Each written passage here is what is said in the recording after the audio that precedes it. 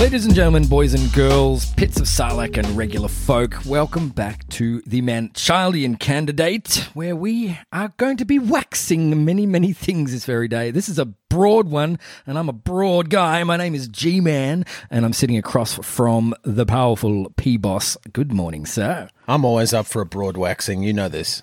I know this already. It does take a lot of wax. It does. Is what I know. It does, and it's going to take a lot of time. Perfect. Settle in and strap on. Oh, boy. We've drifted into this incredible quantum realm of a program. Oof. And it's taken some time for us to wrap our heads around it. We've had breakdowns and we put ourselves back together, and then another breakdown. Yes. And here we are, and finally we're back. So thanks for being patient with us all out there in the potty land. Mm-hmm. We're very excited today, P-Boss. I'm excited. We're going to be talking about probably my absolute favorite film in the whole entire cosmos, very easily, is James Cameron's masterpiece, the Terminator 2... Judgment Day. Yes. Now, this is a big one. We've talked about this almost every episode so far. I think so. Unrelated, I bring it up somehow. I know. Being that it's got everything that you need, man. This is time travel, and this is what we're really going to be focusing on today. Paradoxes and time travel through the lens of, the starting point would be the Terminator. Now, not even particularly Terminator 2, which is the best action film of all time, as far as I'm concerned, but the Terminator, the notion of the Terminator, what actually happens in the paradoxes, yes? Yes. So, yeah. But it's a mind flay, this one. It's almost as bad as the demons. Like, I feel like I've only just recovered from the demons, and now you send me asunder in the quantum realm, in the bloody now realm, in the past realm. I don't even know how to spell realm. I don't either. Oh man, we need to get Grammarly or something like that. We'll be able to afford that soon, though. But I do feel like putting in the caveat that, look, if we do kind of ruin the time travel genre, we're really not meaning to do that. So, we're very, very happy to separate our science fiction popcorn chewing hats, of which 10 gallon just doesn't describe it, from our whole Neil deGrasse Tyson-esque sort of world. But again, this is a fascinating water cooler style discussion that we're coming at you live through your portal. And once again, I think this is going to be an undulating highway that might be the surface or the tip of the iceberg of a big topic. So let's get as far as we do today and just see what happens. Indeed. This is rather confusing, or can be. There are certain elements of this topic we're going to discuss that are grounded definitely in physics and reality and things that we know, absolutely for sure. Or things that we think we know, right? Exactly. As you pointed out, a lot of this is still like, we think we know. We're pretty sure we know. Yeah. Yeah, exactly. What we think we know. But then we drift, of course, into a fantastical realm of almost just letting some of these notions run free in the field of, destiny. So we'll see how it goes. Some of it's really quite amazing. Some of it's scary. Not demon scary, but we'll get to that. And some of it's just awkward. We've done it already. I knew we would. Damn it. Now we're going to kick off by discussing what we know about time. As human beings, this is very important to point that out too. As human beings, as we are right now, what we do understand about time is that we are traveling through time right now. We are. But only forwards and in Earth time, human Earth time, which is relative to us. And that's perception, is it not? Like, time is a perception from what we can gather. And we give three little parts about time for human beings to sort of quantify and understand. We've got the past, the present, and the future.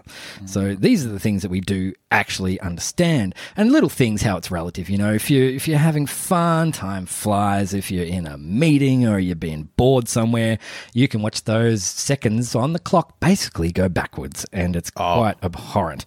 We've been cruel. There, sir. It's just cruel. Yeah, it really is. But it's very uncertain at this point. And we'll get into this quite a bit later, about whether traveling backwards through time is even physically possible. Correct. This is where it gets interesting. This is what we're going to sink in and soak in for a little bit. back in time is really where it's at. That's where most of the films that we really enjoy and most of the ideas really come from, is going back in time and manipulating something perhaps, or, influencing an event or something like this. Seldom do we go into the future in, time travel films, and it's, God, they did it really well in Back to the Future 2, which was stunning version of going into the future, but we're going to get back to that in a little bit later. So, this is Trixie. 1915. Albert Einstein. Uh-oh. The theory of general relativity, right? Outlining geometric theory of gravitation. Which is one of the 4 major physical effects of the universe that we know. The others, electromagnetism, strong and weak radioactive forces, respectively. Yes. So what we understand from all of this is that traveling into the future physically, as we are, is absolutely possible. Not just relative Earth time, but literally. So let me give you a little hypothetical based on something that we actually do know.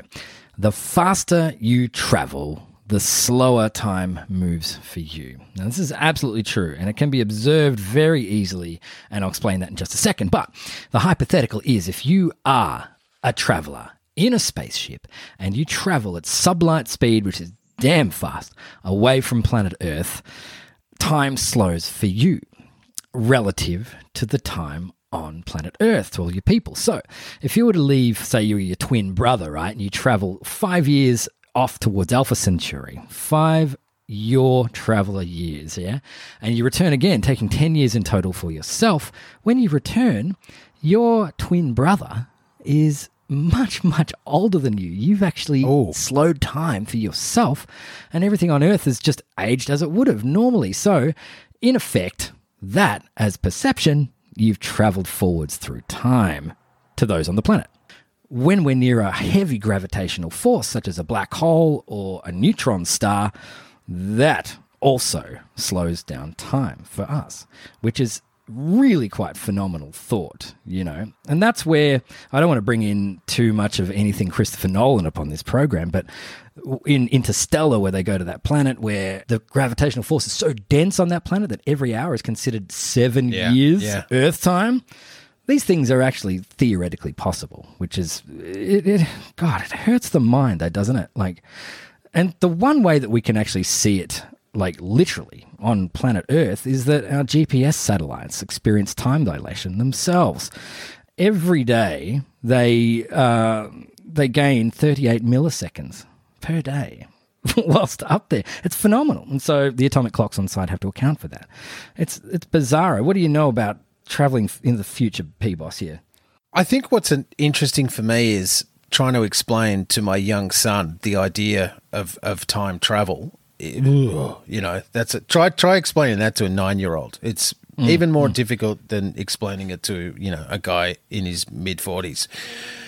Now, the thing is, the easiest analogy I gave him was we picked a star that we knew no longer existed or, was dying or in the process of dying. And we could literally, use a chart and calculate how far away it was and just say, look, in a sense, some of these stars that are no longer, they no longer exist, yet we're still seeing them. We're still receiving their light. That was one of the easiest ways of me sort of giving him an example of time travel. So relative to me, this thing is alive and visible. However, that light is potentially 300,000 plus years old. So for me, it's in the now, but for the light and its origin, it's in the then. Yep. And I've always found time travel absolutely fascinating. And it leads me to a question in terms of, because me, I always make sense of the world through the film, through the lens of film and television. What's your earliest memory of a time travel show? Oh, it's Doctor Who, my bro. Exactly. Whatever time it was on ABC, and hearing the music and then Tom Baker's face sort of fading in and then fading out.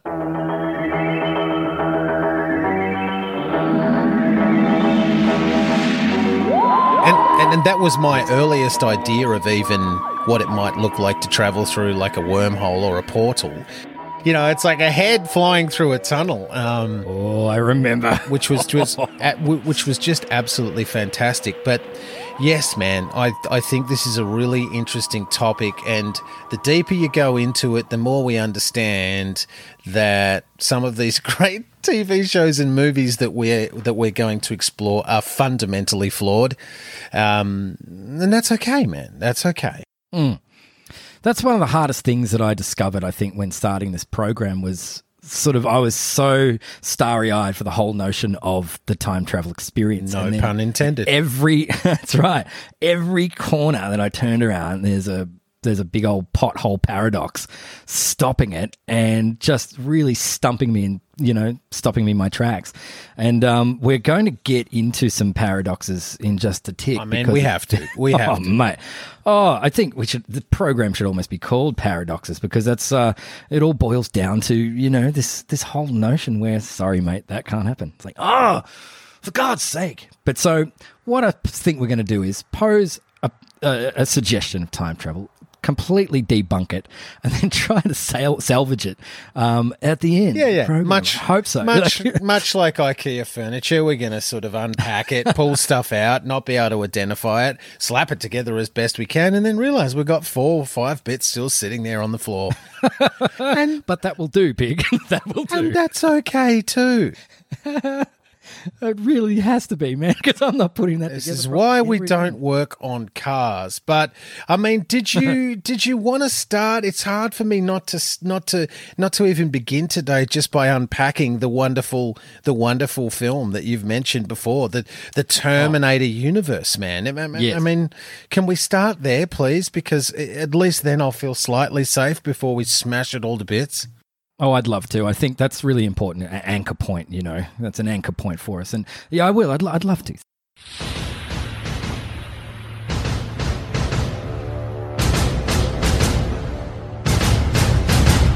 Dude, 84 for films. Come on. So this concept is James Cameron completely, who wrote and directed the film. And apparently he devised this concept of the Terminator. Tripping. Yeah, he was on holiday somewhere doing something, and he had this fever dream, right? He was sick as. And it was about a metallic torso using kitchen knives to drag itself across the ground, escaping an explosion. And so love it. This he wrote down and has become this really roller coaster and amazing, I was going to say amazing franchise, amazing 2 films. Yet it still is a franchise. We can talk about that later. Is it? Yeah, I know. But anyway, we're going to neglect those today, if you don't mind.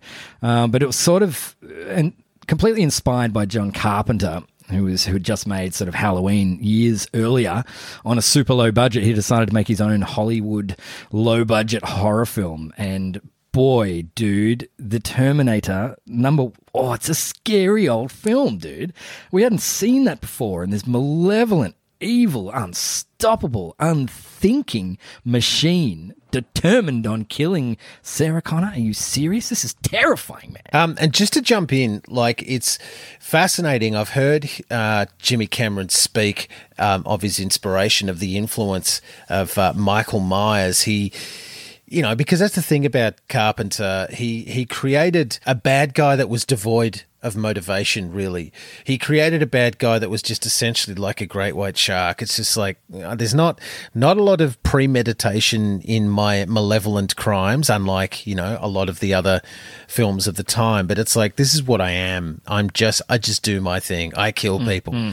I remember James Cameron talking about that in an interview, saying he wanted to explore that modality, just that ruthless, unceasing killer that just kills. It is its job. As my coffee machine on the bench, it has one job to, produce wonderful lattes. This, Cameron wants to explore this machine that is purely in existence to kill. That Terminator is out there. It can't be bargained with. It can't be reasoned with. It doesn't feel pity or remorse or fear. And it absolutely will not stop, ever, until you are dead. Yes, calling itself the Terminator. It's not trying to hide its intentions in this one at all. Pretty much it's in the job title, isn't it? It is actually, yeah. And there are certain things that I really like, that don't try to invent new words for themselves. Like, what's great about a washing machine? Yeah. I know what it does. Exactly. By hearing it's great. The Terminator terminates. Exactly. It's super interesting too about the casting in this. I just absolutely love it. Like Schwarzenegger it put him on the map, basically. Absolutely. Cemented him on the map. He was already, Conan wise and all this, but dude, he was going to be he's the good guy. He's the hero. Wow, cast him as the bad guy. Are you serious? He's got like 6 lines in the whole film, and he's menacing and terrifying. And a lot of them became famous. Yes, 100%, dude. But what was interesting, what I learned is that Sylvester Stallone's, Schwarzenegger's old school acting rival, and Mel Gibson both turned down the role. They did. Terminator. And what I find funny is O.J. Simpson was in fact in a contender, but Cameron denied him of it because he didn't think he'd be a convincing killer. What are the... And I think also what was fascinating is that there were actually early pre-production scenes filmed with the wonderful Lance Henriksen as the Terminator. Yes. And poor bastard. He missed out. And of course the story goes that the James Cameron goes off and has a lunchtime meeting with Arnold Schwarzenegger and just falls in love with the pure presence and physicality of this man. So much so that he essentially is okay with rewriting or diverting a major character asset or professional attribute of a killing machine in that, Lance Henriksen in a crowd is going to blend in. Yes. A Schwarzenegger at that era of his life is most certainly not. So I also heard him when he was asked about that later on. Upon reflection, he said it actually kept more in tune with the original Mike. I nearly said Mike Myers. Michael Myers' sort of idea of going, well, Michael Myers sticks out of a crowd and he don't care. Yeah. And of course, poor old Lance gets a tiny little role in it, and but I guess he was paid back with the wonderful android that we all love, Bishop, later on. Oh, in, he got it. Aliens. He got it good. He got his robot gig with Cameron, man. But that is an interesting thing you mentioned, man. Bravo. And I'd love to see Lance Henriksen as a Terminator, even just as a concept, like, because he was so skinny then. He's got like this, he could be really predatory, praying mantis-y, Yeah. And as you said, blended with the crowd. Very small little dude. But I don't know, then it just wouldn't have been what it was. You needed, the whole thing takes on a different flavour. Even the fact, because, firing guns with blanks in them is really not dissimilar to firing guns with real rounds in them. And so later on, when we're at the police station and Arnold is literally firing heavy caliber assault rifles and shotguns just with one hand. Yeah. That whole scene just becomes completely, structured differently. And much kudos to Hendrickson, but I'm sure he couldn't have done that. Nah, dude. It would have a totally different flavour. And so whatever happened, and it happened well, and I'm very glad for it. He kind of put a saddle on a great white, didn't he? Seriously did, though, hey? Like, unbelievable. And that's why it's so much more refined in Terminator 2, when he's in fact been reprogrammed by John Connor in the future, and he's actually there to protect John now. And it's got, thank goodness we've got this tough guy on our team, because as adversary, horrifying. And then, look, we have one of the first pop culture stabs at time travel, or getting around a time travel issue, in terms of saying, I think it's Kyle Reese that actually explains, that the living tissue allows things to travel through time. They do that clumsy attempt at an explanation as to why weapons can't come through and all this sort of stuff. And why clothes can't come through. Yeah, they got to come back through time completely stark naked so Schwartzy can stand there with his guns out, Yes. Crazy. Yes. That's probably why. That was a design choice, man. That's right. So we've brought up a few things that if you haven't seen The Terminator, I'm very sorry. We've got leaps and bounds here. But the whole idea is a machine covered in living tissue sent from the future to 1984 by a self-aware AI calling itself Skynet to kill a lady named Sarah Connor, whose unconceived son will destroy the AI in the future.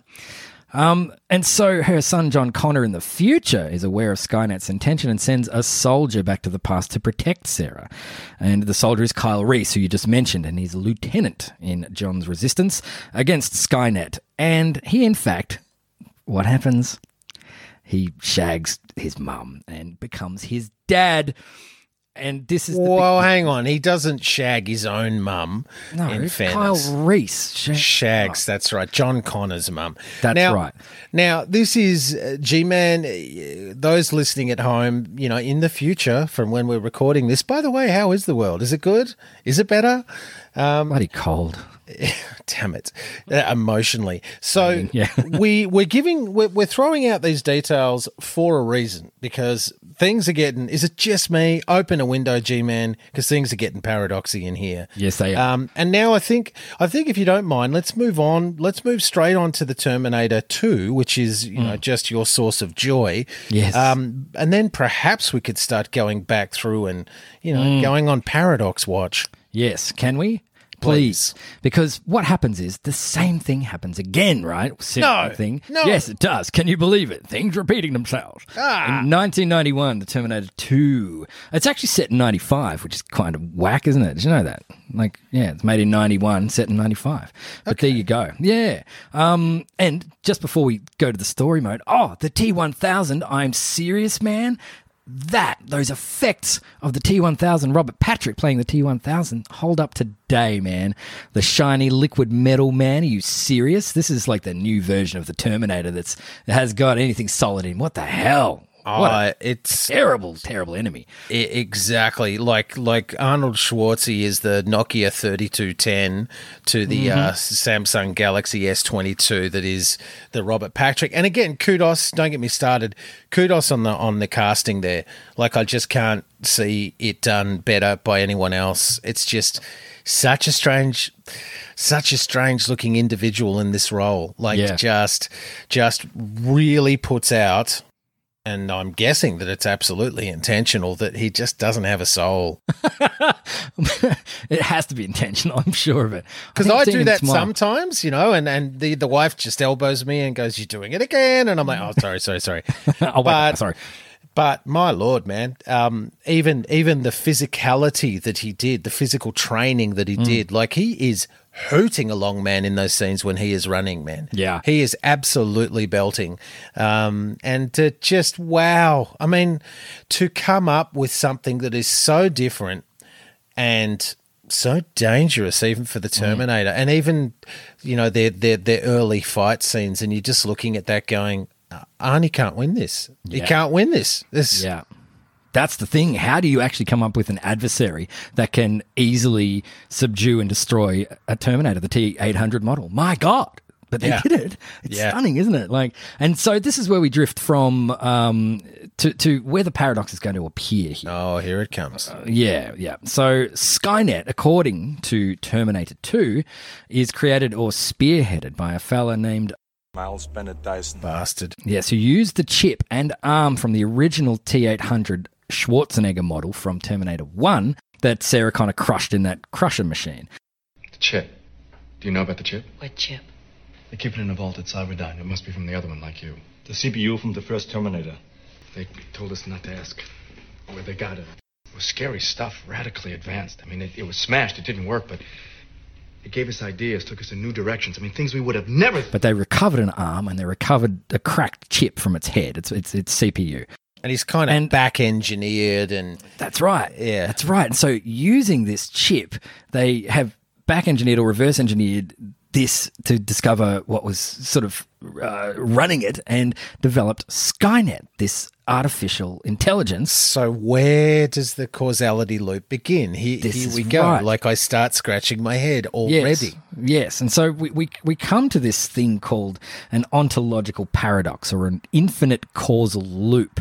So how did Skynet send back an object that was responsible for its own creation, right?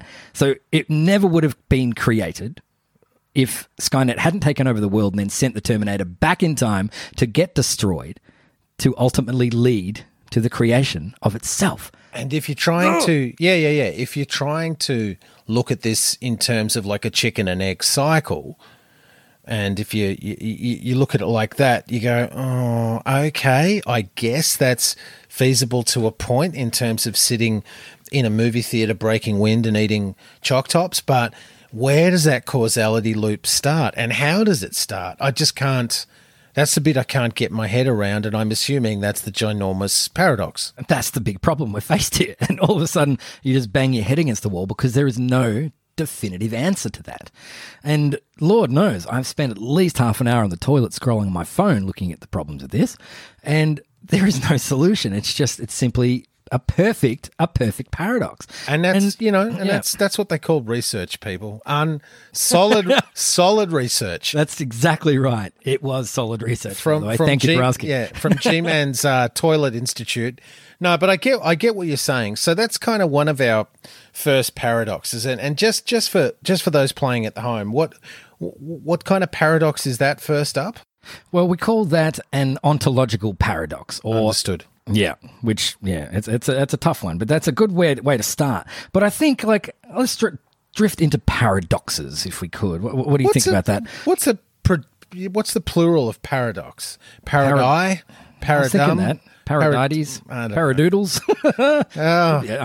We'll call them paradoodles today because that makes sense. Yeah. Although this is a PG-rated program, so Paradoodle just sounds like a different kind of dog. It's fine. It does, doesn't it? So, I'm looking here, and I'm seeing that we've got the first paradoodle, because the ontological paradoodle is really just about, okay, well, where can something occur in its genesis in an infinite causal loop? And we're saying therein lies the paradox. The temporal paradox or the grandfather paradox, G-Man. Yes. We're going to have some absolute paradox abuse here. Yes.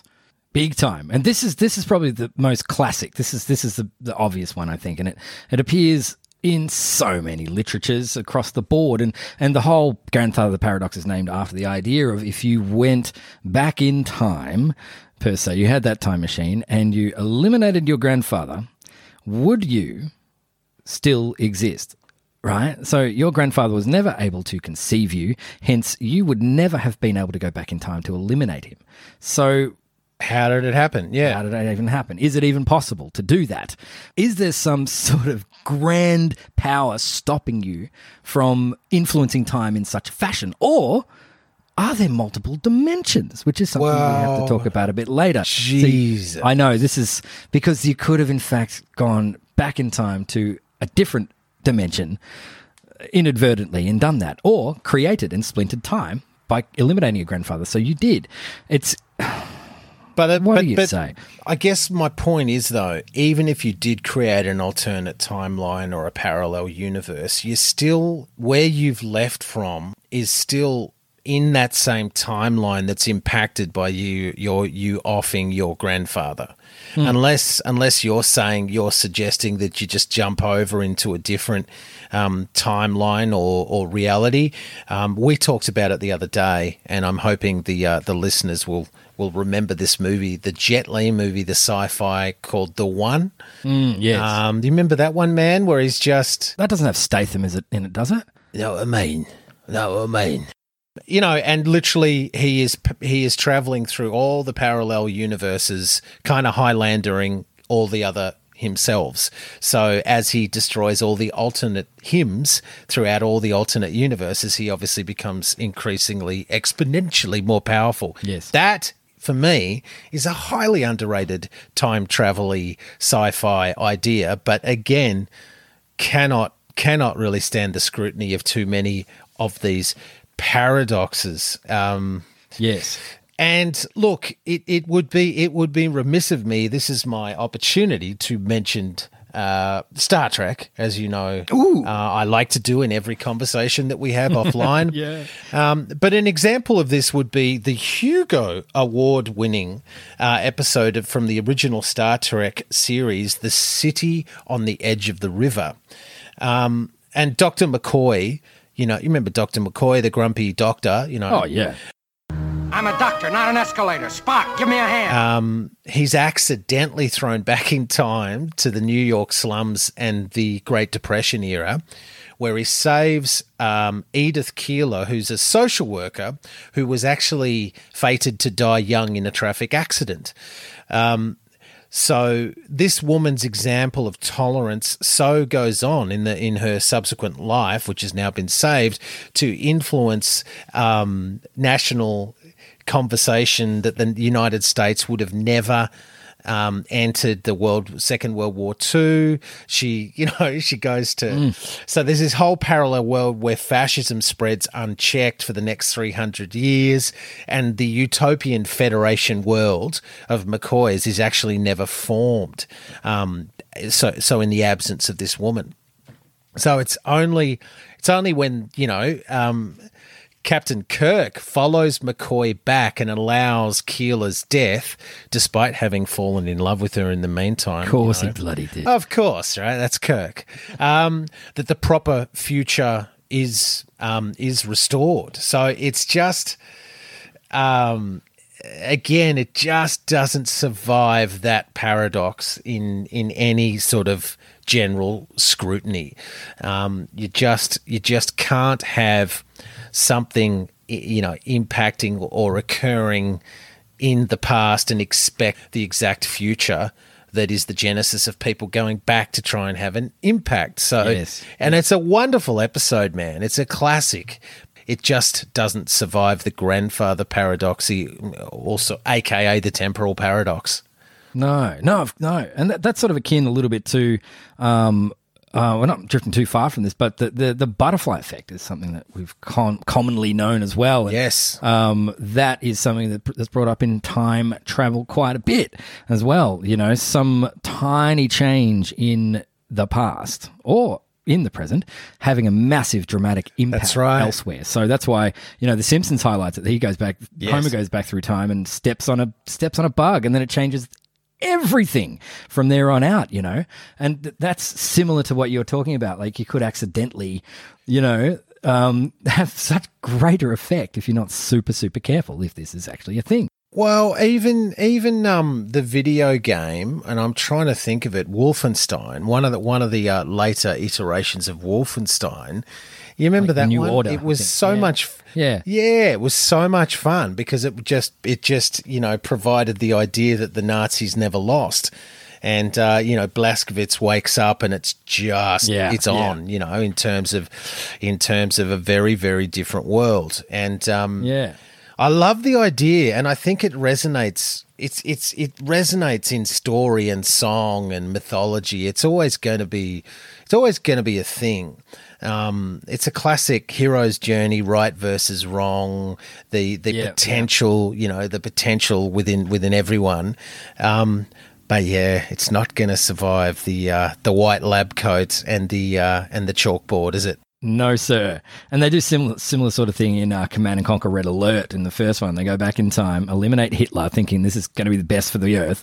And then back in the future, the Soviets have risen to this ludicrous amounts of power, and they're the antagonist, So you can't do it, man. You just shouldn't do it. It's one of those things where for years I wished for some sort of functional time machine. My fave, and we might allude to it later, is obviously the TARDIS. But the more I did research on this, it's like, damn it, if I did blast myself back in the TARDIS to the dinosaurs or what have you, I'd be too scared to go out the front door. It's like, this is a lot of responsibility. I really don't want to mess up time in the future. And also, you do this research and you go, well, man, I step out the door, step on the wrong animal, have the wrong impact. I potentially am just going to, fall into dust like, Endgame. No. So, No, not on my watch, man. Thank you. Just step lightly. I think that's the real trick. Buy some Crocs. We're not the guys you give a time machine to. No. Oh, I don't know. Oh, yeah, we really are. No, I really want TAB. I just go to TAB. That's fine. Yeah, no, exactly. Oh, that's what we'd all do, is it not? Jeez. Yes. Another little sick little paradox. It's called the bootstrap paradox. Yes. Right, and this is, once again, it's a causal loop, and it's basically what we've just been talking about, the ontological one with the Terminator. So it's sort of like, a book, like you receive a book, right? Perhaps from a stranger, or you find it on the street or something, and inside that book contain the instructions how to build a time machine. And obviously you've got some scientific knowledge and you can make said time machine. But then you get to a point and you realize, oh, I've got to go, this will never happen unless I go back and give myself the book. So you are, in fact, the loop, right? And so the book, likewise, all this Terminator sort of malarkey doesn't have any true origin. And this is where it gets stuck in this endless cycle of causality. That won't happen unless the future thing happens. So, man, this is where my mind starts rippling again. Oh, yeah, 100%. And I become curious because, you know, guys like you and me, we are essentially, what's the word? Lazy. And so, you know, and so once you realize that you're the dude that now needs to write the book, I'm curious because I think the moment that you actually go, nah, I just can't be bothered. Technically, the book should disappear, and whatever benefits that you have reaped, you know, it kind of should go like back to the way that it was before. Then you're just on the couch again. That's right. And I'm you'll have to help my memory here, but I think I think it's Bill and Ted's where they sort of remind each other live. Ted, don't forget to wind your watch. Yeah, that's right. And then the act of them going, oh, yeah, I'll do it, it's actually then happened. So they've stashed something. That's right. So that is a cool idea, provided, I suppose, you're not lazy like us, because I'd be like, oh, yeah, man, we should just chuck the AK-47 in the bush later on. And then, you know, cut to a few hours later and you and I are playing Xbox and I'm like, hey, man, is there something we're supposed to do? And you're like, oh, I don't know. Pass me the Doritos, bro. That's what it was. Yeah. That'd be amazing. We should try it out in a minute. Like actually just say, gee, hey, P-Boss, can you put that big bag of money behind my shed, please? I'm going to go out there and check in just a minute, man. Yeah. Right. Oh, dude. Hey, G-Man, can you park a Tesla in my driveway? Didn't know it was that easy if you could just create causal loops like that. It's intense. It's annoying the crap out of me because I'm turning around right now and I'm seeing a 2009 Corolla. Dude, you got to be careful what you wish for. Yeah, we had the wrong conversation, I tells you, damn it. But what a fascinating idea that is, man. Yes. And again, it's just the moment, you know, where do we now sort of start to dissect or do alien autopsies, you know, paradoxy-wise on these movies. But if we did, for example, keep it to the Terminator 2 or even the Terminator 1, again, with this principle, it's just you can't get around the fact that John Connor can't exist unless Kyle Reese goes back and, you know, with his mother. I can't get around that. Yeah. Again, where in the hub of occurrence do you get on or get off? And I don't mean Kyle Reese. Yeah. Yes, you do. Where he did. Hey. Yeah, but I mean, and even just for John, imagine how uncomfortable that would be, knowing this dude for a bunch of time, sort of raising him a little bit as well, because John Connor knew him as a younger fella, right? And going like, you're my guy. Dad, you better go back in time and meet my mum. And yeah. But the other thing that's kind of always bothered me, how does Kyle Reese not have any knowledge at any point of copulating with Sarah Connor? Well, I mean, dude, he's got Sarah's photo on him. Or is that his future? That's his future, hey. Yeah, he's an innocent guy in all of this. It's John that knows everything. You know, this is why it's super confusing, but he does have that photo of Sarah that was... So John has been rocking around fighting anabolic death robots in the trenches, shoulder to shoulder with Kyle Reese, knowing that Kyle Reese is his dad. That's right. And knowing that Kyle Reese doesn't know that he is his father. Yes. And knowing that one day he will have to send Kyle Reese back to with his mum. Yeah. Yes, it's exactly I've what just happened. gone cross-eyed. Yeah, I know. But that's what I mean, how awkward that would be, sort of like doing it the whole, like as John, like, oh, it's coming up to the month. I got to send you back to shag my mum. You know, it's getting kind of crazy. There'd have to be a moment where, you know, it's like, hey, Dad, Kyle, can you? Yeah. Sorry, Lieutenant Kyle. Yeah, I know. Yeah, it's really And they don't wild, look isn't it? similar. Like it's nothing like that, is there? We didn't think that far. Nah, into not it. really. And again, No, we didn't get that I far. do want to preface this by this a little bit of the reality of James Cameron is a filmmaker. He's done okay. He's doing some TV. He's done some ads. He gets the opportunity to make this wonderful movie. He has no idea that it's going to have the cultural impact that it does. So of course it's not going to survive to, jerk-offs 30 years later trying to pick it apart with some harebrained science that, one guy accrued on a toilet. But No, that's right. However, despite the paradoodles, Paradise, I like it. despite them, wow, man, I don't give a goddamn. We're talking about it today because of this. And exactly. The fact that you can pull it apart, I don't care. It never took me out of it. And I don't think, the point is, the first time I was watching it, it was just like, yeah, I wasn't, it didn't take me out of it. It's a rollicking ride, man, isn't it? Now, look, we do have another Oh, not paradox, another one. actually. Oh, God, I know. I think we'll try and uncross those eyes in a second. We'll move on just a bit. But the predestination paradox is a thing too, where the actual traveler, right, goes back in time to prevent something from happening, but inadvertently creates that event. Oh, here we go again. Right? Damn it. Yes. And this is a 12 Monkeys scenario where, the world is all screwy and it's like, well, we've got a chance to send someone back and fix it, but you go back to time, the world is fine, but your events and your actions inspire that event to actually take place. So, man, that's another mind frag. There's another example of that, surely, right? It's a reasonably well-known one, in fact. Oh, I doubt that. And here we go, casting asunder and, tearing apart another bloody classic film.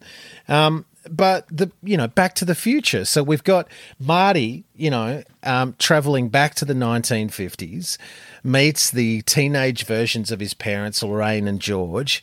And, in the process of, I guess he was coming off like a pervert or something and has a car accident. He basically creates an alternate scenario where they are no longer going to get together. They're no longer going to court and, of course, come together, no pun intended, to create Marty.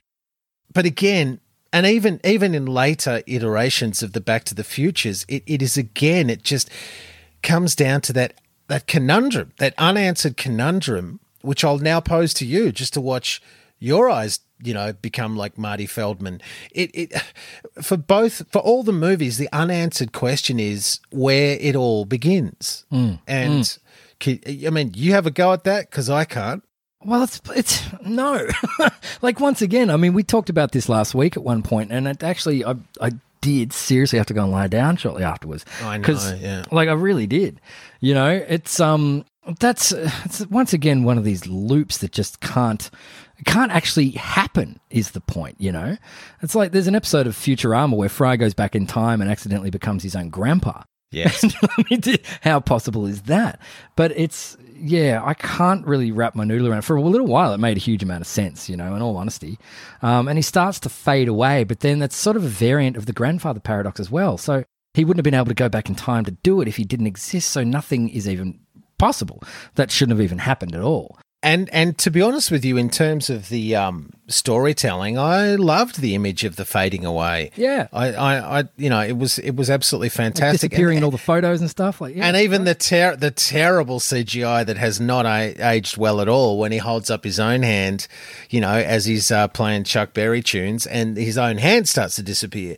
But it's really tricky. And again, this is, I think, what I probably sent you to bed with a headache last time, is that I can't get around the idea that his parents do not recognize him. Dude, damn you, because I spent 15 minutes of that phone call floundering trying to justify it, and I hung up and kind of like, nah, I'll work it out. And the worst thing for me was, I thought it was the 30-minute phone call. So clearly for half of that, I was just talking to a phone line. But yep. I'm open to people helping me out with this. But yeah. I purely can't. I can't get round it. And I've had other people going, "Is this the hill you want to die on?" It's like, I don't really want to die on a hill because I'm concerned about rolling down, but I can't make sense of it.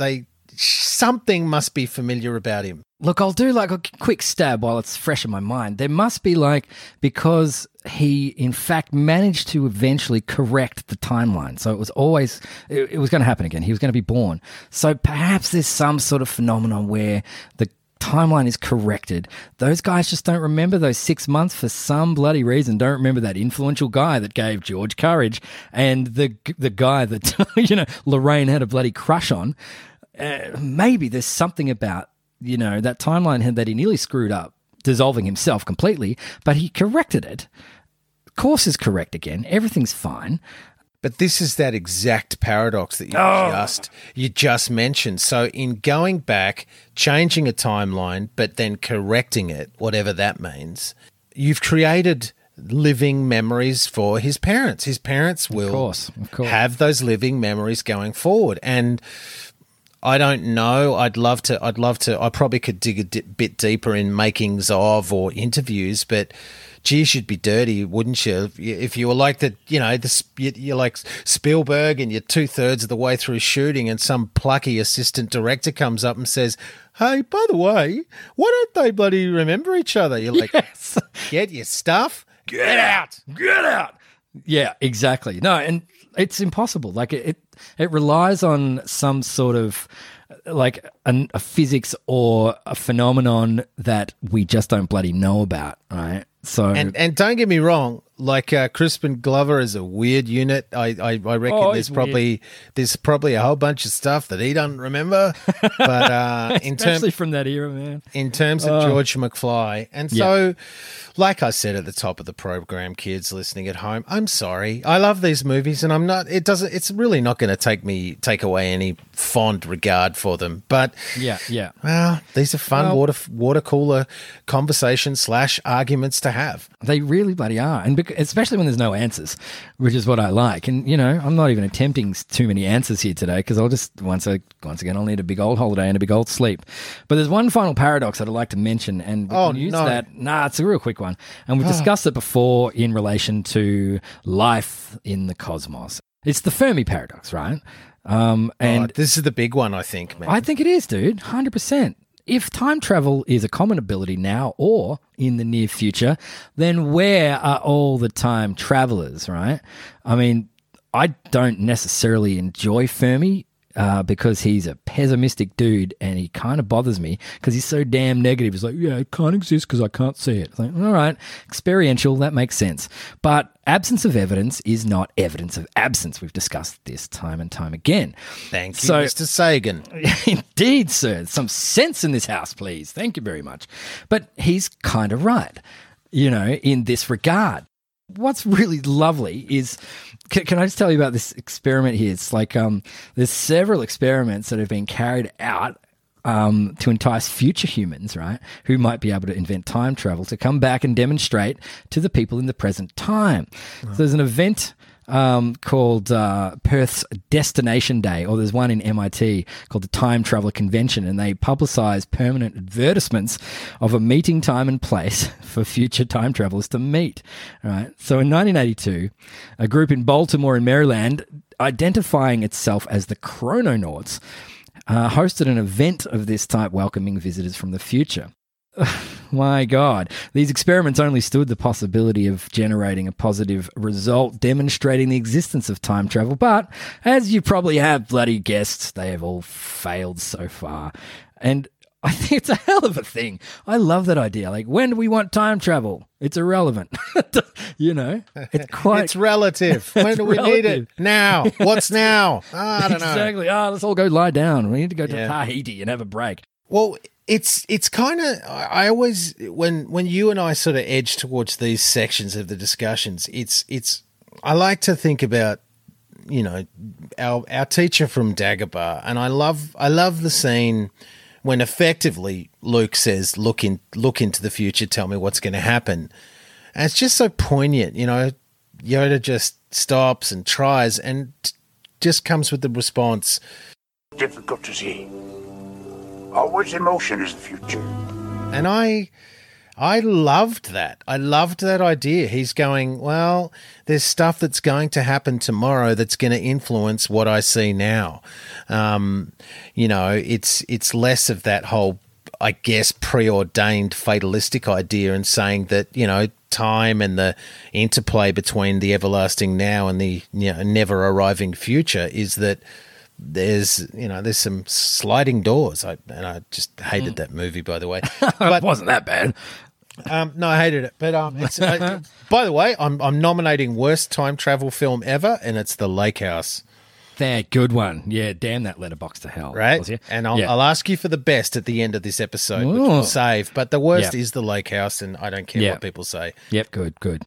So the thing that I also love to do as a thought experiment, and, I need you right now, my little buddy. Got you, fella. So with the whole idea of like, oh, where are they? I start to go, all right, Mr. Fermi, stick this firmly up your Fermi processor. Maybe, like UFOs, are us. There's your time travelers, dudeski. Huh? Yeah. Maybe some of this phenomenon, which we adore, and we've loosely sort of categorized in the high strangeness folder, perhaps some of this could account for, because I get what Fermi is suggesting, and you and I have talked about this ad nauseum, which is why we got so many written warnings in our previous jobs. But once time travel is on, it's on. It's so weird. Like, say for example, you invent time travel next week. You're obviously going to go back in time into places that now either become my history or my living memory. Yeah. Do you know what I mean? Like, you go back and let's just say even 100 years, because there's always those funny attempted time traveler photos, black and white photos of dudes. Dude holding the camera in a crowd of people with totally. Yeah, like just flipping through his Tinder. Yeah. It's an interesting idea for me. The moment G-Man invents time travel, even if he steps into his time machine over the next 30 years multiple times, those are going to appear in my living history, some of which that I might be aware of, for example. And anything that G-Man changes or impacts becomes my living history from my textbooks or my living memory. And so that's the other thought experiment that freaks me out is the moment the first time traveler time travels and then dots along in history and lets people know that it's happened, do we just wake up with a living memory of time travel happening throughout time? We wake up like it's normal, dude. There's nothing different. That's what I mean. So it could have happened yesterday, and the fact that we have this potty is the result of some idiot going back and stepping on, a dog's tail in South America. That's what I mean. Somehow we're doing this potty. Yeah, exactly. But do I, say for example, seriously, thought experiment, you wonder why I never get anything done. So if I wake up with the living memory of that on Thursday, do I not still have a vexatious living memory of like, I don't remember any of this stuff as of Wednesday, the previous? Oh. Well, totally, and that happens all the time. I mean, it could actually be like super, super bloody common. You know what I mean? Like deja vu. That's what I'm saying. This might be deja vu. It's like, oh shit, I'm caught in this.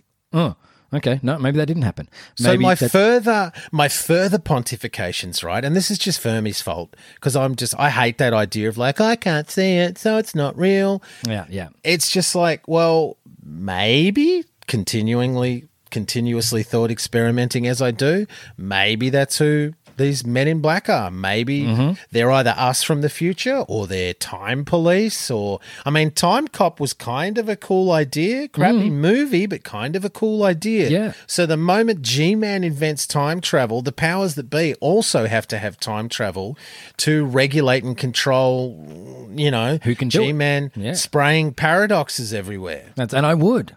I know you would. I'd hose down whole villages. I know. I would love that, I know. Yeah. But that's the thing, like, the film, you bring that up, like the living memory idea, and Dark City's a pretty rad notion as well. Yeah. Every night, like, these dudes come into your house and insert memories into your head. So you wake up and who you were yesterday is not who you are today. On vastly, crazy scales. Like a dude's a cop, and then the next day he wakes up an opera singer or something. It's sort of, and he's never remembered being a cop. It's it's flaying my mind again. Yeah, it's like shit. We do it in 15-minute increments normally when we have a phone conversation, but we can sit and have an hour now. Seriously, even like. Prodding the idea of, because there were aspects of the movie Men in Black that I really did like. They didn't go so much more the time travel idea. They were more the interstellar police, the vanguards of Earth, if you will. But you know what I mean? I wonder. It just makes me wonder. Now, the whole idea is, once I start going down this thought experiment, I don't know. It starts to put high strangeness, several topics of high strangeness, at least next to the water cooler for consideration. Even some of the crazier stuff like your Skinwalker Ranches and all that sort of stuff. If you've got time travel, gee, man, anything's on. And I think where we're going to head soon is, with time travel potentially comes the idea or the concept of interdimensionality, portals, wormholes. Oh boy, dude, this is 100%. I think we take that slippery slope now. Because it's pertinent, I think. Is that all right? Absolutely. Someone get me a sandwich. All right, get this man a pastrami and rye. Thank you very much. Stat. Now, that's it, dude. Interdimensionality, right? Extra dimensions. This is half the thing. Like, you can actually go, no, man, I did it at the start. I tried to do it. I said, let's, but he might have gone to another dimension. Like, that's easy, right, to say that. But the notion of other dimensions are absolutely a thing, brah. Like, the theory of general relativity accounts for 4. So we know what all those dimensions are, yeah? Height, width, length, and space-time being the 4th one. But this is all supported mathematically, basically, really, really logically. String theory, on the other hand, turns this shit on its head and dials it up to 11. In particular, bosonic string theory requires that there be 26 different dimensions to be mathematically sound, and it's relatively bloody sound. Now, I don't want to disappear into string theory too much because it's not really where we want to go, but that brings up the idea of dimensions, my guy. And that's the thing. That's what we're talking about. Whether they be literal, physical, infinite dimensions, like, Rick and Morty style sort of thing, where you can pop in and out and phase and blah, blah, blah. Oh, geez, Rick. But so that isn't necessarily impossible. It's relatively mathematically sound in some sort of circles, right? And I love them. I concur. Like, you sort of, you hear some serious thinkers go, look, the maths checks out. Yeah. Let alone, gee whiz, you start to bring in the quantum realm. You start to look at, seriously, you look at these other cosmologies, religions, and thought tanks, Buddhism, Hinduism, and there's the idea of interdimensionality written in there. And, oh gosh. And so bending space-time, man, bending space-time, like that's apparently on the table. That wasn't a thing when I was a kid, but apparently that's something we're doing now. Yeah. But look, even Christianity, my brother, like, dude, heaven and hell, 2 separate dimensions to the planet Earth. Like, they even mention they just don't bother calling it, well, it's dimensions. Could very well be other dimensions, I love that idea. Yeah. And I mean, I tend to get a little excited once we start to throw, black holes into the mix. This is the whole section. This is the whole. We're going to talk about holes. 2 sorts of holes today. Well, that's right. And I mean, we look at the idea, and it excited me a few years ago when literally we come back with our first images of a black hole. In the Messier 87 galaxy, 55 million light years away, brother. Thank God it's that far.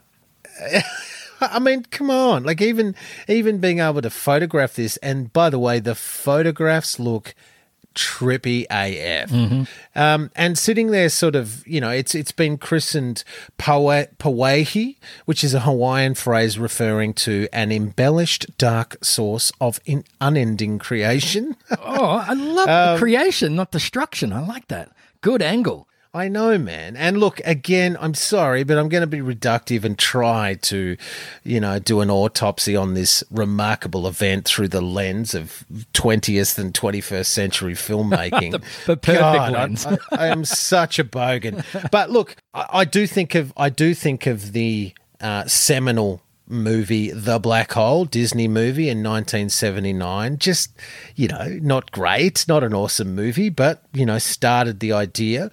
I do think of the movie A Brief History of Time from 1992. And it would be remiss of us not to say that, perhaps no single scientist shaped more of our contemporary thought and fascination, particularly with black holes, than theoretical physicist Stephen Hawking. The Hawk. Who, the Hawk, man, right? This guy talking about black holes, quantum mechanics, radiation, relativity, all neatly packed into the bestseller from 88, A Brief History of Time, from the Big Bang to Black Holes. So, look, a few years later, a guy called Errol Morris, who actually directed The Thin Blue Line, released this documentary film adaptation of the book. And I've got to say, man, it made the book more accessible to me. And it's got interviews with Stephen Hawking and, it's just wonderful. So look, if you wants to get you some black holes lore that's probably a little bit more useful than G-Man's toilet or my, ranting, that's a wonderful film. I always do think about the fact that Stephen Hawking objected when we were sending out Voyager 1 and 2. It's always in my mind that arguably one of the smartest guys we've ever had was like going, don't do it. Don't send that out. Don't tell them we're here. And it was like, no, seriously. Yeah, and we wrote a map on it too. It was like, this is exactly where we are. This is what we look like. This is where we'll be. Yeah, not good. Yeah. But anyway, and look, dude, Event Horizon. Oh, 1997. Oh, love that. This divides our community, but I love that movie. Me too, man. And it's a bit of a segue here. So the fact that we can see the black hole, Messier 87, in large part was because of a network of radio antennas known as the Event Horizon Telescope. And the name has obviously a logical tie to its target. The event horizon is, quote unquote, the edge of a black hole, the point of no return. And I mean, a New York Times reporter notes that beyond the event horizon, not even light can escape the black hole's gravitational pull. And look, Paul W.S. Anderson's movie, The Event Horizon, man, I thought it was so creative. I mean, it really is just suggesting, okay, what happens if you catch a wormhole through to another dimension that just happens to be hell. Yes, totally right. And that's actually just to briefly divert. That is the coolest representation of the Australian flag I think I've ever seen, which is on Sam Neill's international outfit. And it's, as we know it, the Southern Cross, but instead of the Union Jack, get the hell out of there. It's got the Aboriginal flag tucked in there. Cool looking flag, bro. Cool looking flag. That's a flag. That's a flag. It's very interesting movie, and I mean, that's what made Doom very cool. While I'm just segueing again, I'll see your segue and raise. Yeah, the whole idea of going, well, we've opened a portal to hell. Oh, exactly. Sorry. Yeah. We're in space. Yep. And we found hell. And the other one that I guess, oh gee, and this is so paradoxy. It's so paradoxy right Go now. On, paradox. Oh God, is 2009's Star Trek J.J. Abrams reboot? Nero, Eric Banner's character, the Romulan villain of the film, uses the principles of the black hole for nefarious things, creates an artificial black hole out of quote-unquote red matter to destroy the planet Vulcan. That's bad enough, but then, a real black hole creates a time warp that sends Spock back in time to help Captain Kirk and his own younger self try to stop Nero. I mean, Yeah. That one's crazy. That's Star Trek's never been afraid of doing it. Hey, like I think it was the original series for film Star Trek 4. It was after the search for Spock, that the voyage home. They go to Earth in the 80s, and because there's a probe in the future, right, that's making this horrible noise and breaking everything on the future planet, and they go back in the past and they realize that this probe had appeared millennia before the 80s, and it was trying to talk to the whales. It was making these whale sounds. So if you hear this probe sound underneath the ocean, it's making whale songs. It's a wild idea. Yeah, really kind of lovely, man.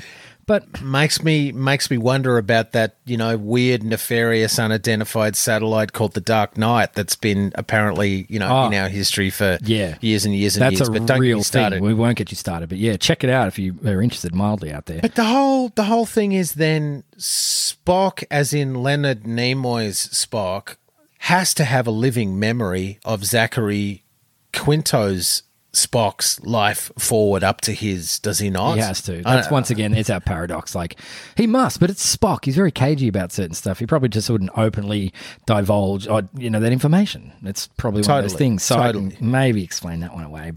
And he's probably sitting there going, paradox warning himself. Yeah. I do concur that he's probably the one character that has the gravitas and the intellect to go, wow, that happened. Okay. That's right. Yes, exactly. I think you're absolutely right.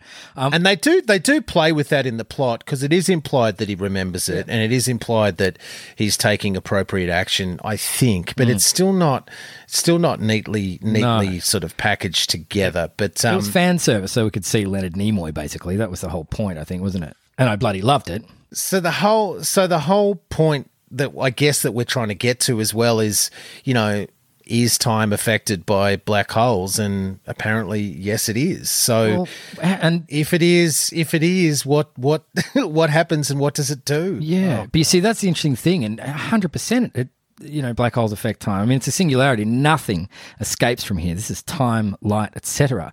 So, as we know, we discussed earlier with gravity, as a massive black hole being at gravity well, basically. So, time slows for you considerably when you're going that fast near such a heavy object. It absolutely has to. So this blends nicely with another hole. Can we talk about another hole? Yes. Oh, please talk now, about it. We call this one the the wormhole, or the Einstein-Rosen bridge. Oh, God. And it's speculative at best, right? But we think that black holes have something to do with this, potentially, yeah? And it's absolutely amazing. So a wormhole is a path through space-time, basically, from one point precisely to another point precisely. And if they, in fact, exist, naturally, there is no way of knowing where you're going to turn up if you rock through that. This is why most films like this, Farscape and a couple of others that bring in wormholes, and it's very precise. You know exactly where you're going. You bend time. It's not you traveling. You literally bend time around you, so you appear in the one spot. So you can traverse. That's right. Raucous distances. Exactly. Yeah. And so at one point they exactly, exist in the same spot at the same time. It bends my mind a little bit.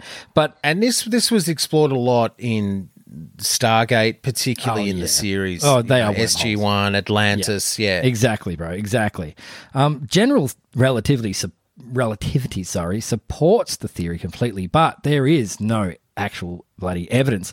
But what I love is that a lot of scientists postulate that wormholes are actually merely projections of the fourth spatial dimension that we can't see because we are three-dimensional. This is beyond us, It's similar to how a two-dimensional being could only experience a part or two parts of the three dimensions. And if we are in 4D space, then we can't actually experience the fourth dimension, but there might be little hints of it. You might see an edge or whatever, it's nuts.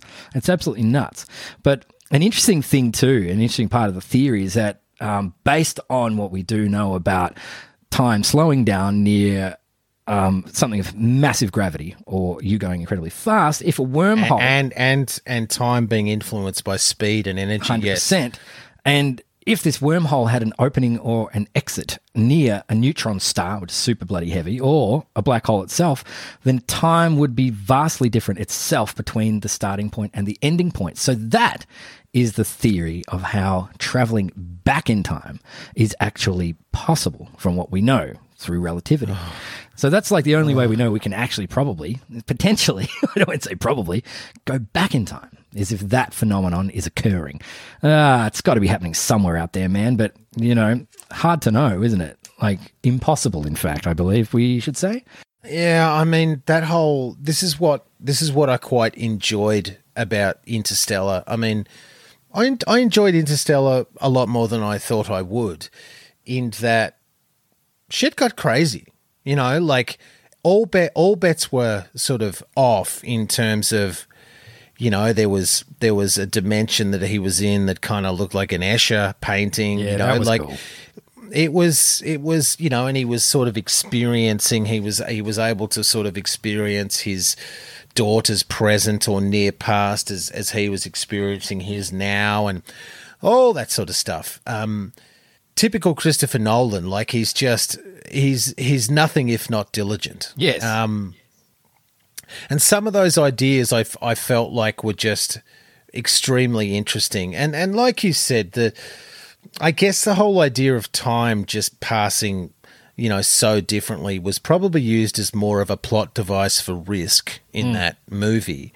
But a really interesting idea of wormholes, time travel, relativity, and what I thought it was getting at, and I don't know, if this resonates with you, but if we're not able to perceive certain dimensions, right? I'm assuming that is on two levels. Number one, it's with our senses, but number two, it's cognitive. Oh, yeah. Like, you know what I mean? If I ask you to envisage forever, eternity, you just can't. It's just like you're on this unceasing loop of something traveling out further and further and further.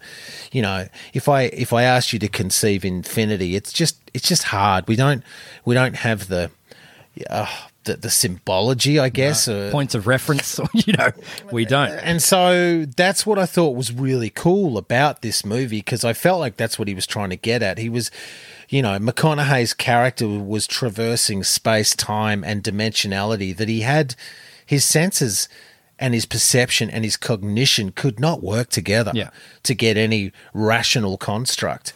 And therein we come to the next category, which I think is very, very interesting and worth talking about. And again, we've got no idea, but something like an ayahuasca journey or DMT or the Carlos Castanedian sort of theory of using psychedelics to transcend dimensionality. And look, as a shaman would sort of say, it allows, perhaps it's not necessarily about going anywhere, but it allows us to have some cognition, perception, and awareness of interdimensionality. I mean, holy hell's bells, bro. Oh, dude. It's a hell of a topic, isn't it? It's almost a program unto itself, very realistically, as many of our sort of inspirers would have done so in the past as well, that we take great reference for. But it's a phenomenal experience. If anyone's ever experienced an interdimensional synthetic assimilation into their body, everyone comes out with a similar experience of time dilation in a way. You experience time in that situation completely differently as you would normally. You've been in this moment forever, and not at all at once. It's the most phenomenal feeling, and I just can't recommend it highly enough for every human. And the complete dissolution of ego, and thus a sense of self. Yep. And many a wisdom tradition would suggest that in the dissolution of the ego, the dissolution of sense of self allows the transportation interdimensionally. Indeed. You get to go there, but please don't take these bags that you call you, because Yeah. You won't get through customs. Yeah. And it's a little bit, I suppose, like the Terminator theory of time travel is like, sorry, mate, can't take your clothes. All right. Yeah. So you'll have to pinch pants from a hobo and shoes from a department store. So good luck with that. So, And, you probably kill Bill Paxton and a couple of his mates too. Yeah. Nice night for a walk. Wash day tomorrow. Nothing clean, right? Nothing clean, right? Hey, I think this guy's a couple cans short of a six-pack. Your clothes. Give them to me. Now. Yeah, it's it's worth it. I'm glad we put it on our list of considerations. The idea of interdimensionality through, better living through chemistry. Indeed, sir. Indeed. Especially naturally acquired DMT or the old magic mushroom variety. Unbelievable way of traversing into another dimension. And it's honestly like looking through another window. It's just phenomenal. And it is time travel because we've all done that on a Sunday and woken up on a Wednesday. Let's be honest.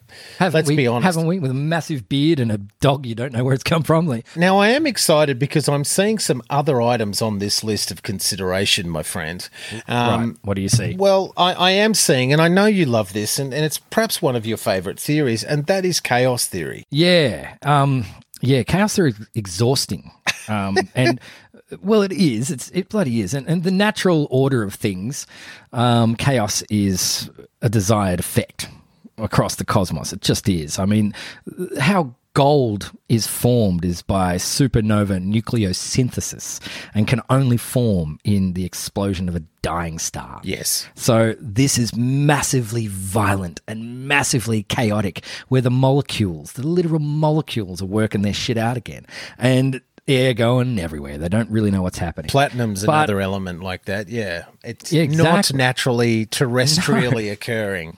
No, it's phenomenal stuff, but it's this apparent randomness, right? It's weird. The apparent randomness is like it's consistent. So the chaos is consistent. So it's almost order in a way. Order is chaos in such a weird fashion. But it's the randomness of chaotic complex systems. And there are lots of interconnectedness, constant feedback loops. And this is like where fractals all come in too, because they're seemingly random formations, but constantly repeating. And it's just the behavior of things, my man, and a really good example of that a human mind can understand chaos by is just the prediction of the humble weather of planet Earth.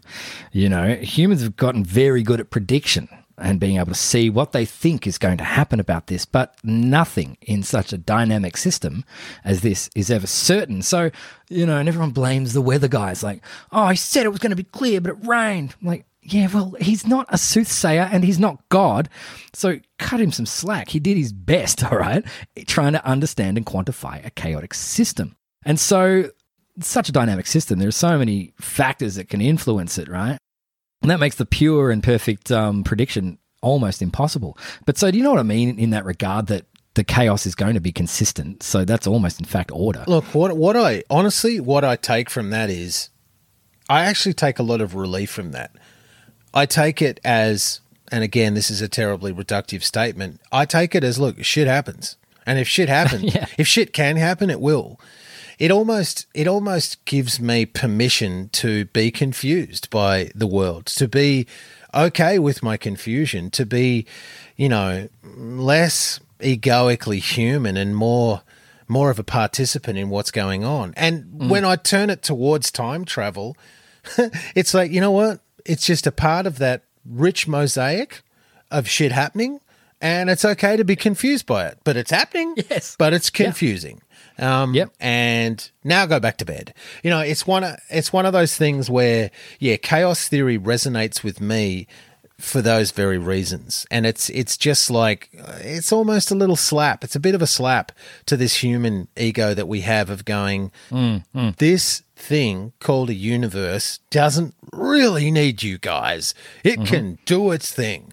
It's been doing it since Cocky was an egg, and it'll be doing it, until and beyond that mountain down there is sand. So participate in it, ponder it, but understand it? Don't know. And maybe don't let your quest for understanding or quantification get in the way of your participation. And maybe the participation is more the thing. You know what I mean? Indeed. I like that. Yeah. And yes, I do. And I really like the way you said that. And there's got a whole, like, the human quality behind it is letting a whole lot of stuff that you can't help bother you. And it comes with, there's a let it go notion where, sorry, you are in fact not completely in control of this and you never have been. No. So just let it go, man, and just put your arms out and float in that river and good luck to you. You know, there's that sort of element to it, hey? Like, Absolutely, man. So, like, following just ever so slightly after our beautiful notions of the human condition there, on chaos theory, what's really important to understand, and this is where a few holes will appear in some of the time travel paradoxes, where that really means they can't be true, is thermodynamics, in particular the second law. And that is the basically the equilibrium of things and the state of matter. And mostly is entropy is what I'd like to just briefly talk about. And high entropy is the natural state of where things would like to be, molecules, I mean, and everything is trying to get back to its simplest state all the time. At every given moment, it's trying to break down to its most basic form, and that is molecularly, quite simple. Akin to a sandcastle that some kids built on the beach has low entropy because it's formed. It's got a state of union in its design, whereas what it wants to do is be a pile of sand and break down to its individual bits as quickly as possible. And likewise with a campfire, a solid bit of wood burning, turning into its state that it wants to be in, which would be ash, gas, and coal. It's that simple. So things do want to break down from order into what we perceive as chaos, which is nothing is, you know, solid or made of things. It's really, yeah, I love it. I love it. So that's thermodynamics, and that sort of can explain a whole lot of interesting things. So where that causal loop happens, you know, that book we talked about that, you know, you received, Made the Time Machine, doing this, inside a causal loop, the thermodynamics law is still in existence. So entropy is still a thing. So in theory, that despite the amount of times that this actual loop has happened over and over and over again, you've written the book, you've given it to yourself, you've made the time machine, then you've gone back and given it to yourself. That happening infinitely, the book breaks down. It has to break down. So that one, yeah, that's the bootstrap. And that's such a paradox. It's fun to think on, but yeah, it's actually never, ever going to work. And it's almost suggesting to me that the state of chaos or the state of flux is a self-correcting system. And it's a system that doesn't want to be stagnant. It's a system that wants to be changing, flowing, blah, blah, blah. And I guess what I'm hearing there is what comes up for me is, you know, maybe the timelines want to try to correct themselves if there's a paradox, but it's a really tough one, isn't there? But it almost suggests that the natural state or the natural order is chaos. And that to me sounds a lot like Taoism in terms of like saying there's no creation without destruction. Sorry, you just can't have it. You know, there's no light without dark. There's no technically there's no good without evil. It's a very, very interesting idea and suggests to me, okay, well, maybe paradoxy timelines have a natural entropy that will correct. I don't know. I know, It still doesn't get around Marty's parents not knowing. No, yes, it bloody doesn't, does it? And so there's a real problem. And chaos to the feeble human mind sounds terrifying. It sounds horrible, but you let it go. When you know it's the natural state of things, that's where it wants to be. Yeah. There's a comfort somewhat if you wish to think that. I like absolutely. That. I don't have to. Yeah. Screw you, Jordan Peterson. I don't have to clean up my room. And I'm not making my bed. Yeah. Clean your room, eh? Hey, make your bed, man. You're a better person for it. Who are you to tell somebody else how to live? If you can, clean your room. Look, moving on.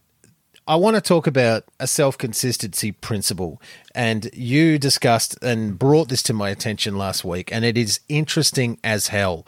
Now, whether or not it is a balm to solve some of these paradoxes will unfold. However, I think it's a good place to start to wind up because, you know, we're throwing a lot of paradoxes out there. Is G-Man, is the self-consistency principle a solution? I wonder. Potentially. What I mean by that is potentially. Yeah, it's a really interesting little thing that I grasped on it and I loved it. I'm running with it forever now and I really enjoy this. And which is good because you don't exercise that much and it's encouraging to see. I don't exercise at all. But Novikov is a fella. He was a real guy. Novikov and his self-consistency principle. And it's super interesting. The principle, right? I'm gonna read from this if you don't. Please. It's not actually locked away in my head. But it's a principle that suggests that even that an event exists that would cause a paradox or any potential divergence to the past, then the probability of that is absolute zero. Wow. That's an impossibility. So it's impossible to create paradox completely. What? So this is verbatim. According to the consistency conjecture, any complex interpersonal interactions must work themselves out self-consistently so that there is no paradox. That is the resolution. This means, if taken literally, that if time machines exist, there can be no free will. You cannot will yourself to kill your younger self if you travel back through time. You can coexist, take yourself out for a beer, celebrate your birthday together, but somehow circumstances will dictate that you cannot behave in a way that leads to a paradox in time. Novikov supports this point of view with another argument. Physics already restricts your free will every single day. You may will yourself to fly through a wall, but gravity and condensed matter physics dictate that you cannot. Why, Novikov asks, is the consistency restriction placed on a time traveler any different? Good bloody point, Novikov. Good bloody. So that's really interesting, right? Like, there's a lot to take there, and it's heavy listening and heavy reading. But basically, you can't change stuff in the past because you just bloody can't. It's not the way things work. So there is no way that you could go back and kill your grandpa. Absolutely not, because it'd change things. You just can't do it. Even if you wanted to.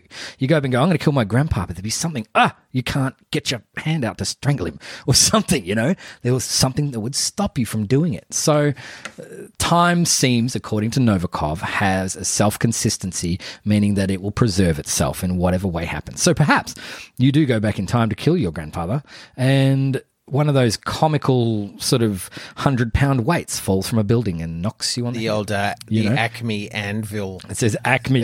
Exactly right. And there's a little meep meep right next to you. Missed me. Sucker. Totally. Got you. So, yeah, I love that idea that, in fact, despite you wanting to or even willing it to happen, you would not be allowed to. The universe has a way of maintaining its current direction, so you can't influence it in such a fashion. Love that idea. Love it. Oh, look, I love part of it. I dislike another part of it because it's got one foot in the whole there is no free will idea, and I can't party with that. I don't like that. I'm not saying that it is not necessarily scientifically or physiologically or biologically valid. I mean, I get it. It's just my solid little egoic sense of self that rallies against it. The whole idea, you know, and I'm again just quoting, if taken literally, that if a time machine exists, there can be no free will. That's a super tricky one for me. I like the idea of potentially. See, Novikov was a bit tricky. On one hand, Novikov didn't necessarily believe in free will, but on the other hand, Novikov was quite liberal in assigning a certain intelligence to the universe, which again I can party with too. But it's a tricky one. It's almost saying that we as the little minions have no free will, and however you label an intelligent universe, all the control and the fatalistic sort of ideas are located there. So that is a tricky one. But it is an interesting idea. You cannot will yourself to kill your younger self if you travel back in time. I mean, that's an absolute tricky one, and there's a paradox right there. And again, it's another cyclical paradox. If you travel back in time, kill yourself, then you never existed forward in time to be able to travel back.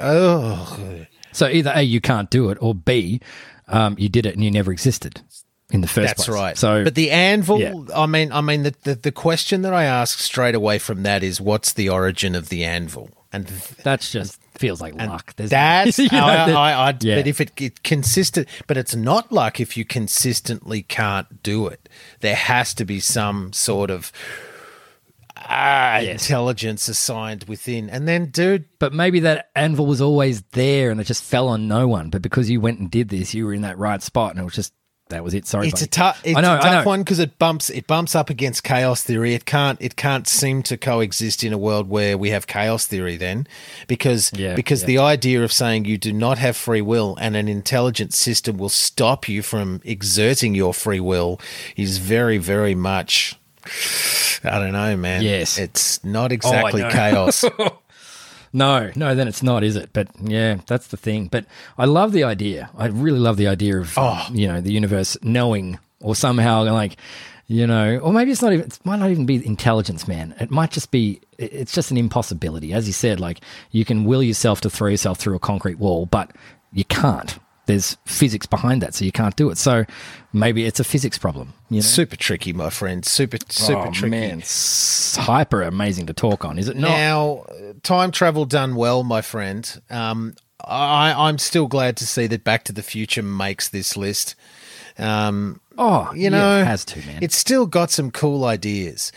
I feel as if time travel movies and films, there's not one singular one that's got it all right. It's just each presents a novel little spin on that whole idea. Running down the list here, it's very difficult for me not to cite Doctor Who and his wonderful, beloved time travel vehicle being the TARDIS.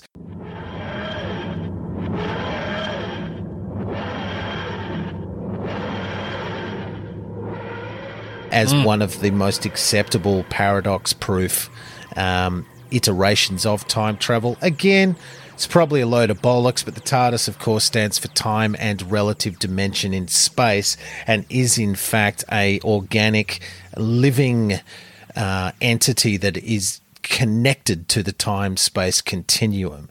So thus we get around the whole idea of the time machine that's built in 1950 can go forward in time but never back before 1950 because it doesn't exist.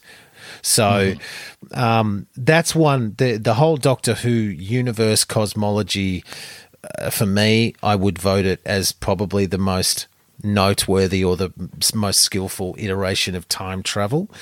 We've put down the one, we mentioned that earlier, Primer. That's interesting. That's a fantastic little indie film made by a couple of guys. I know. And it's a really humble time travel film. And it's sort of got more science behind it somehow. It actually feels like it's a little bit more achievable. I think one of them limited. One of them was a mathematician, and I think it was made for a budget of like $7,000. I'd believe it, man. Yeah, it looks like it's maybe $7,000. It's in like a shipping container and that's sort of it. But just a great little premise, really lovely thing. So if you haven't seen that, get on Primer. Now, of course, you've put down Terminator, and that was always going to happen. And again, happy, man. Yeah, I'm super happy. Again, put down the clipboard, pick up the popcorn. Shut up. Exactly. Now, the Time Machine, is that which version is that, my friend? Is that our little mate Guy Pearce's kind of remakey version? Yeah, I suppose. I mean, it's close enough to the original, though, isn't it? In a way, I liked it. I liked it. I like our Guy. I like the idea of that's what I liked about Back to the Future 2, probably more so as well in regards. I like going forwards through time, my dude. And that's, I don't know, it feels a bit more interesting to me anyway. I'm bored with all the paradoxes that can happen with changing the past. I'd rather come from the past going to the future. Feels more interesting. Well, you've read my mind. You know me. I'm curious. I've got questions for you to finish up with. Cloud Atlas. Wow. Right, yeah. Now, I did throw that in there. It's not specifically a time travel film itself, but you as the viewer or the reader are the time traveler. You see the similarities and same stories and same archetypal characters across so many timelines. It's just gorgeous, this film. I just love it.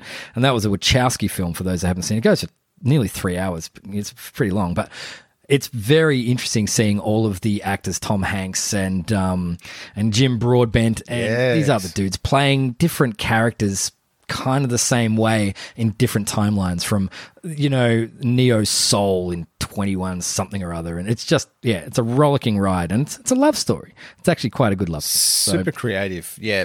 It is, I'm going to add one more to that list, and for me, it's actually going to be Interstellar. The more I've rewatched that and the more I look at that, I just think very interesting ideas, prodding that idea of interdimensionality, and we don't have the faculties to process it.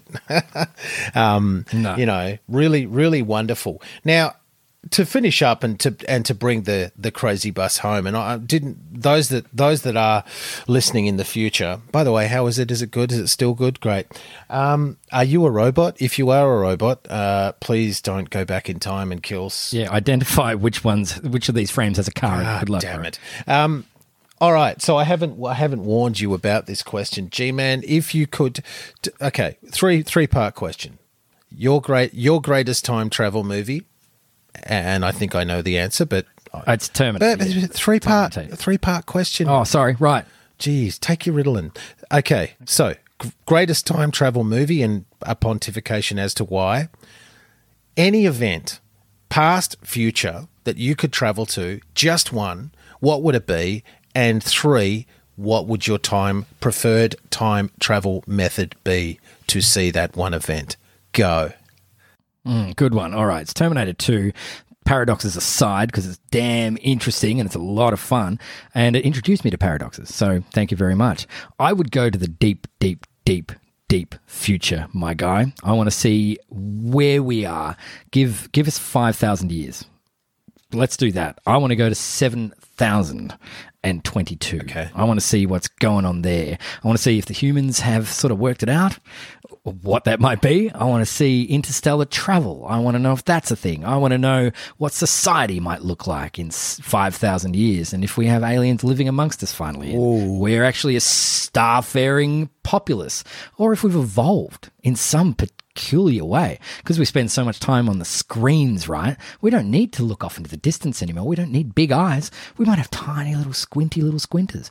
Who knows? I want to see what happens to the human race in the future. That's what. And it would definitely be in maybe the TARDIS is pretty rad because it's massive on the inside, but anything comfortable, you know? I know you're probably traveling instantly, perhaps, but I want to be in comfort. I don't want to be shot into the future naked and cold, like just coming through a portal like Terminator, you know? I don't want that. No. So, gee. Yeah, all right, man. Do you have a rebuttal for those 3-part questions? I assume you might. Yeah, for me, gee whiz. Nostalgia-wise, best time travel movie for me, nostalgia points go to Back to the Future.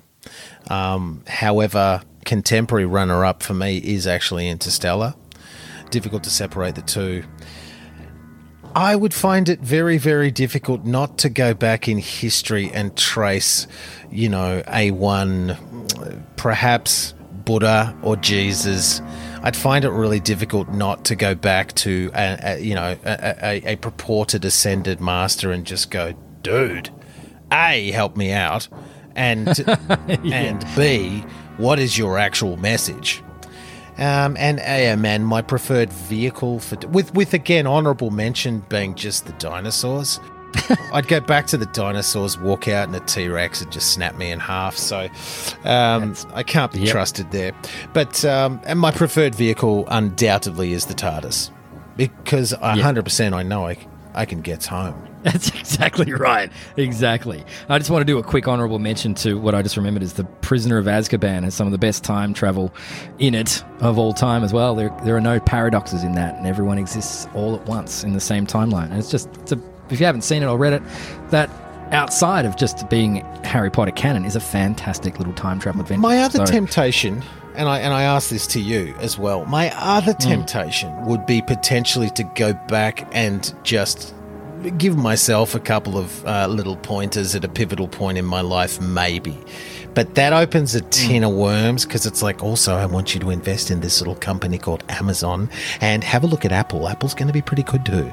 So, yeah. Yeah, and then you accidentally go and buy a crate of apples. Didn't really understand what you're talking about. Like, what are you talking about apples? Yeah, Crunch. yeah. I feel sick. I invested in apples. Yeah, but then you've created a paradox, man. You know, then you wouldn't have done it because you in the future when you go back, you're all happy and.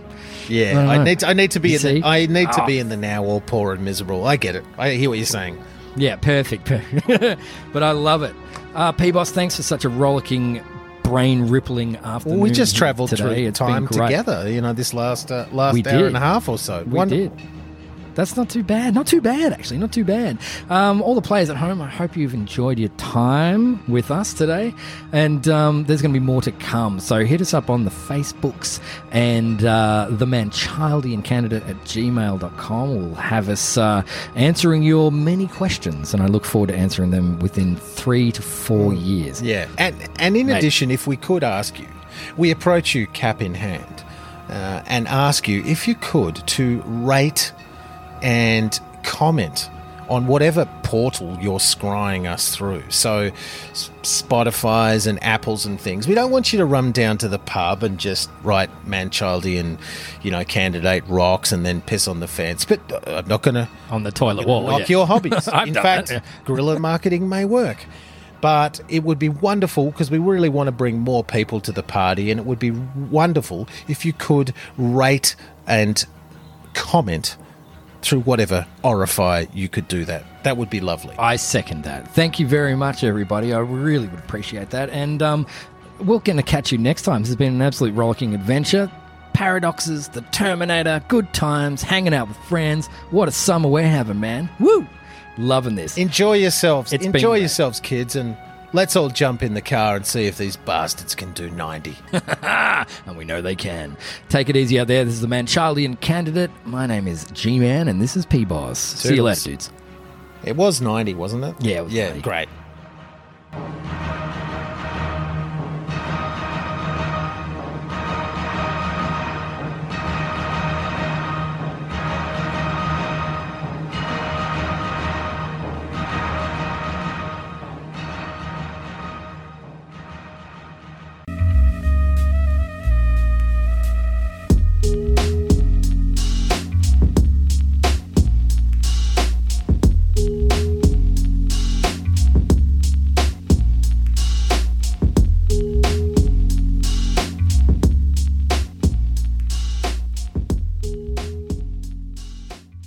I'll be back.